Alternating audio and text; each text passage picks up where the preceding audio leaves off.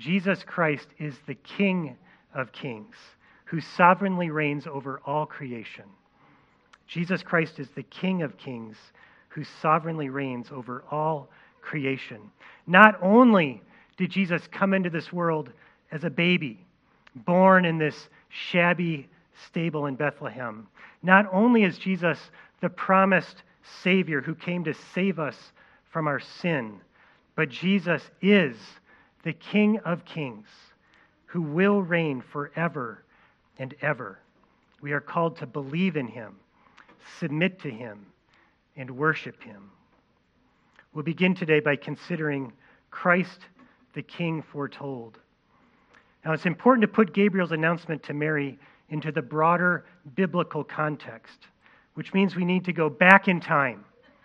Now, thankfully, last week, Pastor Jonathan introduced us to this Christmas time machine.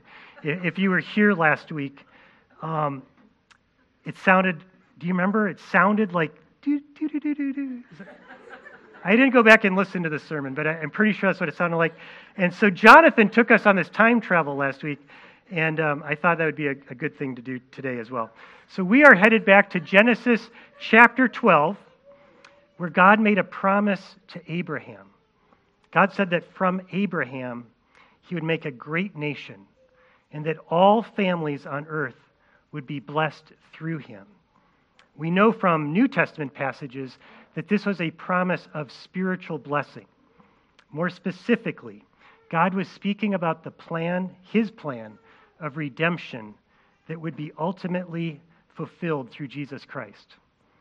And I want to quickly walk through this connection of Abraham to Jesus.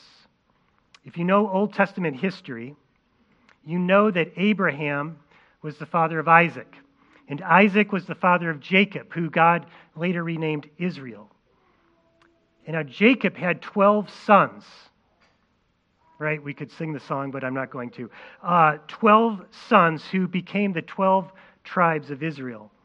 And one of his sons was named Judah. So you're with me so far. We got Abraham to Isaac to Jacob to Judah.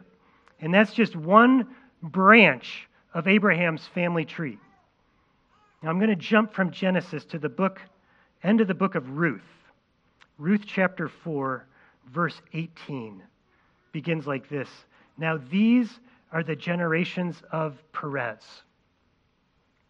This is a Christmas sermon, right? We're talking about Perez.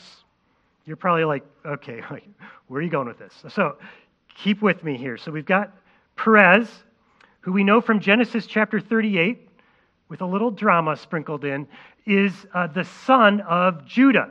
So at the end of the book of Ruth, we're just continuing this tracing of the branch of Abraham's family tree. And Ruth 18 continues like this. Forgive me if I don't get all these names right.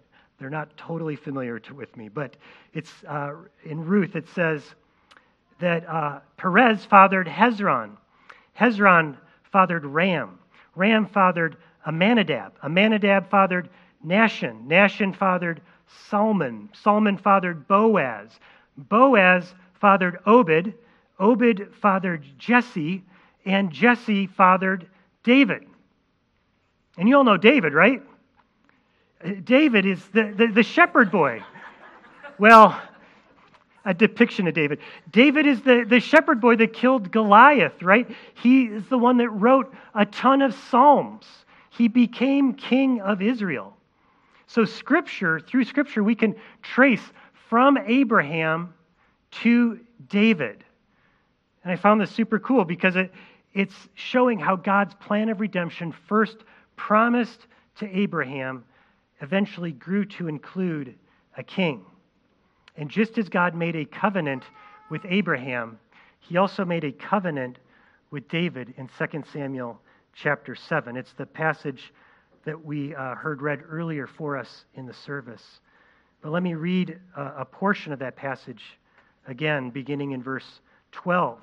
God tells David, when your days are fulfilled and you lie down with your fathers, which is just a nice way of saying when you die, I will raise up your offspring after you, who shall come from your body, and I will establish his kingdom. He shall build a house for my name, and I will establish the throne of his kingdom forever. I will be to him a father, and he shall be to me a son. And skipping ahead to verse 16, and your house and your kingdom shall be made sure forever before me. Your throne shall be established forever.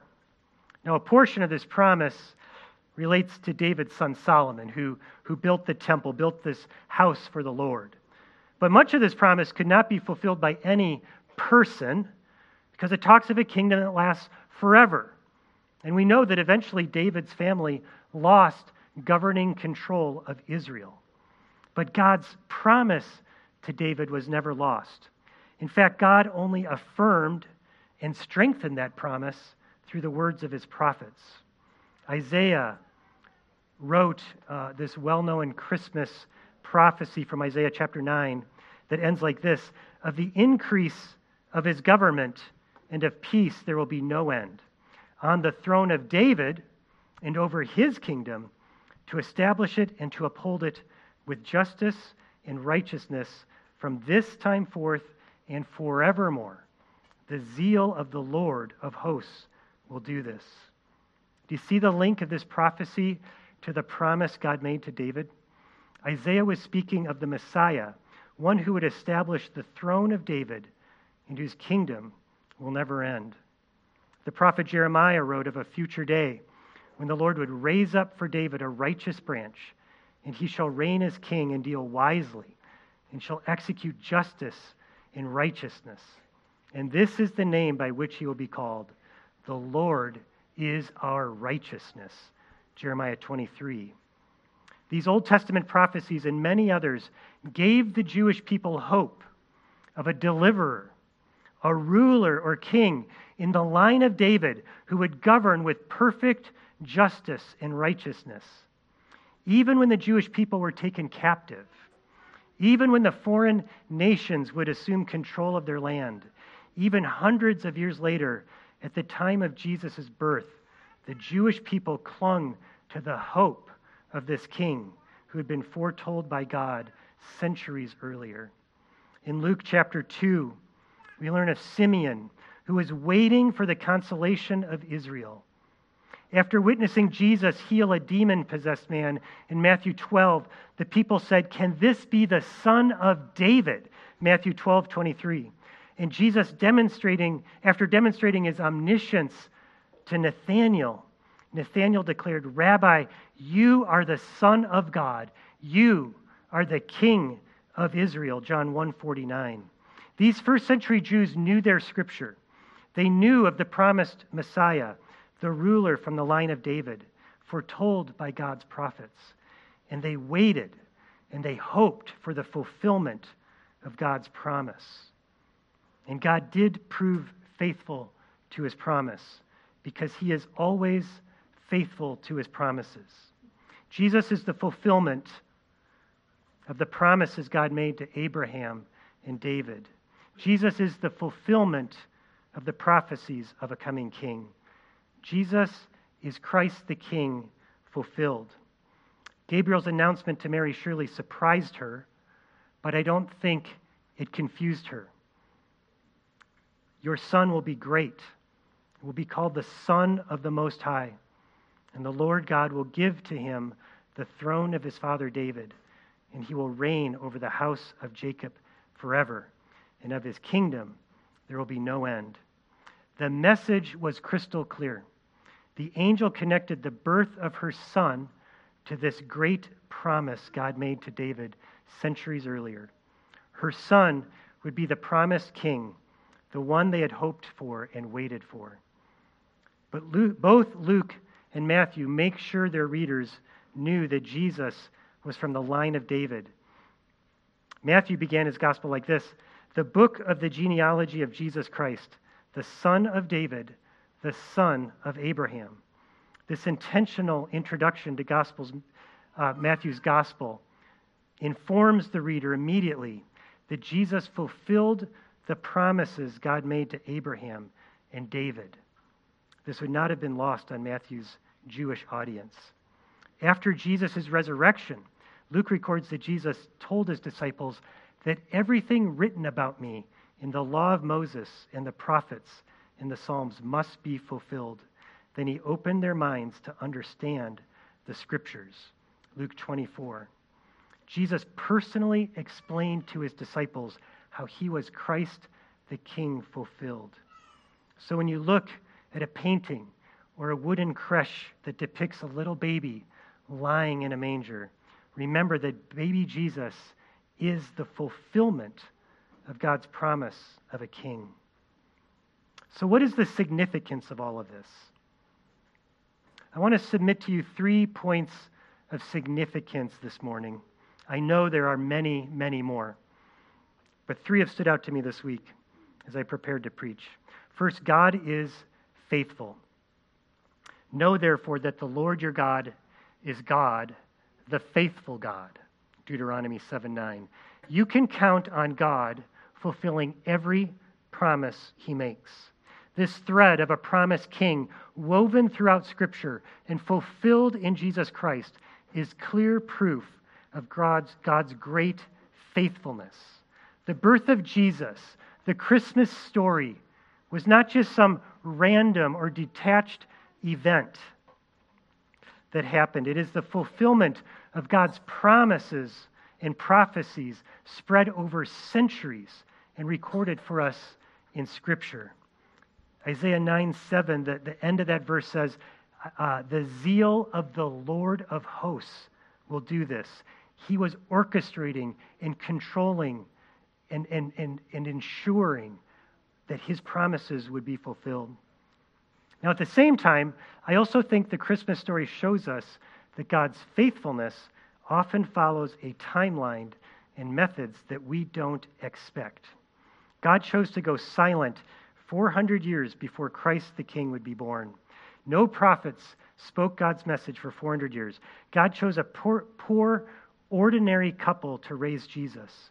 God chose lowly shepherds to be the first eyewitness account of the Savior's birth. I don't think any of us would have scripted it like this. Yet being on this side of history, we can look back with confidence and proclaim God is faithful. Second, as King, Jesus has received all authority over all of creation. The Bible describes Jesus as the King of Kings, meaning not just that he is king over all earthly governing authorities, but meaning he is king in the highest sense. This title reveals his supremacy over all things. After his resurrection, Jesus told his disciples that all authority in heaven and on earth has been given to me. Matthew 28:18. All authority in heaven and on earth.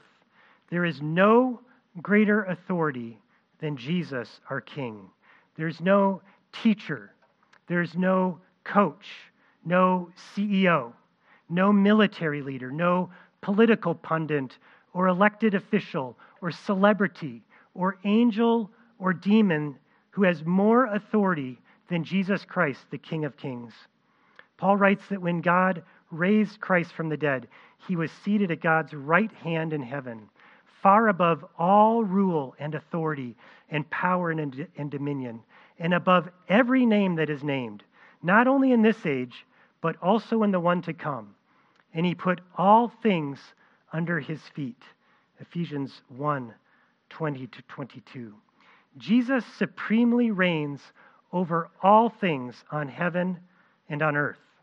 That means he reigns over you and your marriage and your family and your finances and your future. He reigns over your gifts and your talents and your successes. He reigns over your brokenness and pain and disappointments and failures. Colossians 1:17 tells us Jesus is before all things, and in him all things hold together. So who has more authority than Jesus? No one. What is outside of his control? Nothing. He is the King of Kings with all authority who reigns forever. And a third point of significance this morning is that Jesus reigns in perfect holiness. Jesus reigns in perfect holiness. He's not a tyrannical ruler. He's not corrupted by his position of authority. He does not promise one thing and then deliver something else. Jesus is without sin, perfect and holy in every way, and his love for you never ends. He is called Wonderful Counselor, Mighty God, Everlasting Father, Prince of Peace. He governs his kingdom with justice and righteousness forever. His kingdom is described as good news, Luke 8:1. It is described as righteousness, peace, and joy, Romans 14:17. His kingdom cannot be shaken, Hebrews 12:28. His throne is a throne of grace, Hebrews 4:16. He is a king who knows you intimately and loves you perfectly. He is not a distant king who rules from afar. Rather, he is a king that entered into the battle and gave his very life for you.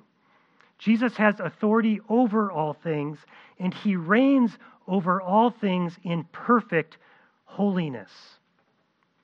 I'd like to conclude by considering 3 ways we are called to respond to Christ the King. First, believe. In John 3:3, Jesus tells Nicodemus that only those who are born again are part of his kingdom. Scripture teaches that while we are all born physically alive, we are also all born spiritually dead, Ephesians 2:1. We need a second birth, a spiritual birth, what Jesus described as being born again. Now, to be born again means that the Holy Spirit convicts you of your sinfulness and leads you to repent of your sin and put your faith in Jesus Christ.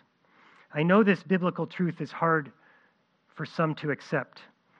There's a belief, a false belief in our culture today that just being a good person enters you into the kingdom of God. If I'm a nice person and work hard and love my family, then surely God will admit me into his kingdom. But that is not at all consistent with what the Bible teaches. Scripture tells us that no one is righteous, Romans 3:11, that all have sinned, Romans 3:23, and that even our good, upright deeds are like filthy rags, Isaiah 64:6. Paul wrote, by grace you've been saved through faith, and this is not your own doing, it is the gift of God, not a result of works, so that no one may boast. Entry into God's kingdom means confessing your sinfulness to Jesus, admitting that you fall short of his holy standard, and accepting in faith his free gift of grace, the gift of salvation, because he died in your place. As we sang earlier in the service, mild he lays his glory by, born that man no more may die, born to raise the sons of earth, born to give them second birth. If you have never put your faith in Jesus Christ, the invitation awaits. Respond in faith and become part of his kingdom today. Second, a response to Jesus, the King, is to submit. When we look at Jesus as both our Savior and our King, then submission to him is a proper response. Submission to Jesus means we obey him. It means we serve him. It means we trust him. The simple prayer that Jesus modeled for us begins like this: Our Father in heaven, hallowed be your name. Your kingdom come, your will be done on earth as it is in heaven. Matthew 6:9 and 10. And in the Garden of Gethsemane, Jesus ended each of his short prayers by saying, not as I will, but as you will. Matthew 26. These prayers reveal a posture of submission. The words are important, but the heart attitude is most important. Do you have a heart of submission to Jesus the King? When you submit yourself to Jesus, you make time in his word a priority, because Scripture reveals his commands and his character. If you pray your will be done. The first place to go to figure out God's will is God's word. I know how easy it is to make excuses for neglecting the Bible. Perhaps you think you're too busy. You can't get up in time. You know already what the Bible says. Friends, a new year is quickly approaching, and perhaps your New Year's resolution should be to commit to reading God's word every day. I encourage you to talk to a parent or a pastor. We would love to get you on a reading plan that works with your schedule. Make reading God's word a priority next year as a way to grow in submission to him. Now, of course, reading and knowing the Bible is one thing. Submitting yourself to Jesus also means obeying his word. Mary modeled this. Responding to Gabriel's announcement, she said, "Behold, I am the servant of the Lord. Let it be to me according to your word," Luke 1:38. She heard God's word and immediately submitted to it. So you obey your parents, not because getting on their good side helps you get things you want. You obey your parents because it's an act of submission to Jesus the King. You love and respect your spouse, not because these are the ingredients to a happy marriage. It's an act of submission to Jesus the King. You honor one another. You rejoice in hope. You are patient in tribulation. You tithe on your income. You show hospitality. You bless those who persecute you. You do not repay evil with evil, but you seek to live peaceably with all, because these are all acts of submission to Jesus the King. When your heart attitude is one that means it, when you pray, "Your will be done," then you submit to God's perfect plan and his perfect timing.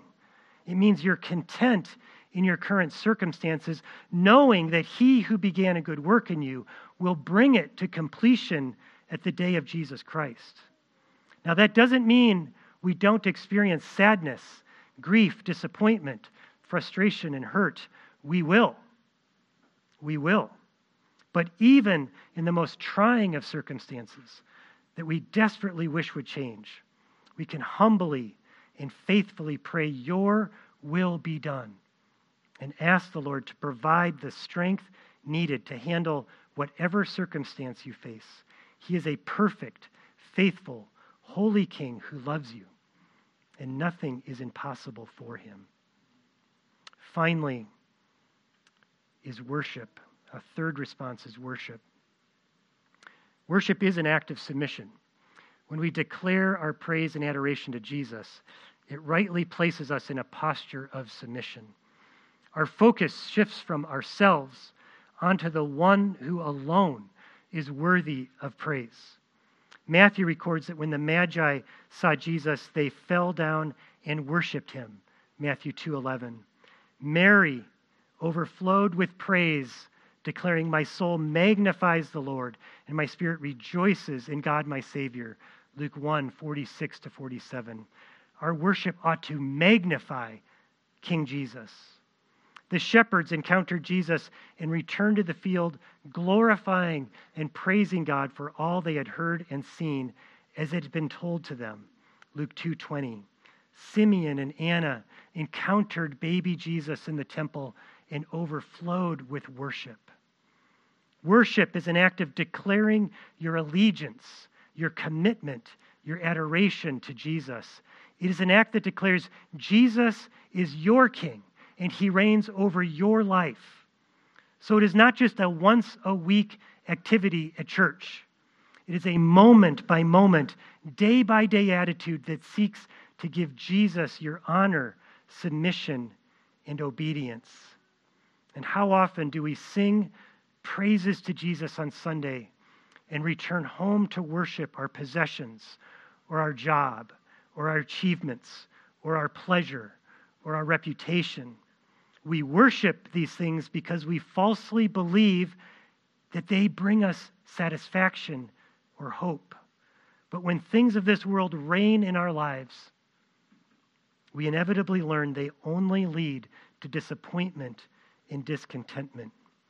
Jesus said, "Seek first the kingdom of God and his righteousness, and all these things will be added to you. Matthew 6:33. May that be a command we take to heart this week and in the year ahead, to seek first the kingdom of God, to trust our King, to obey him, submit to him, and worship him. He is the King of kings. Will you join me as I close in prayer? Lord Jesus, King Jesus, we do bow, have a posture of humility in your presence right now, recognizing that you are the King of kings, the Lord of lords, on your throne, reigning forever. We give you praise. We give you thanks that your reign, your rule, your authority over us is perfect and holy and loving. Help us, Lord Jesus, to believe in you, to submit to you and your word, and to live lives of worship to you. We pray in your name, Lord Jesus. Amen.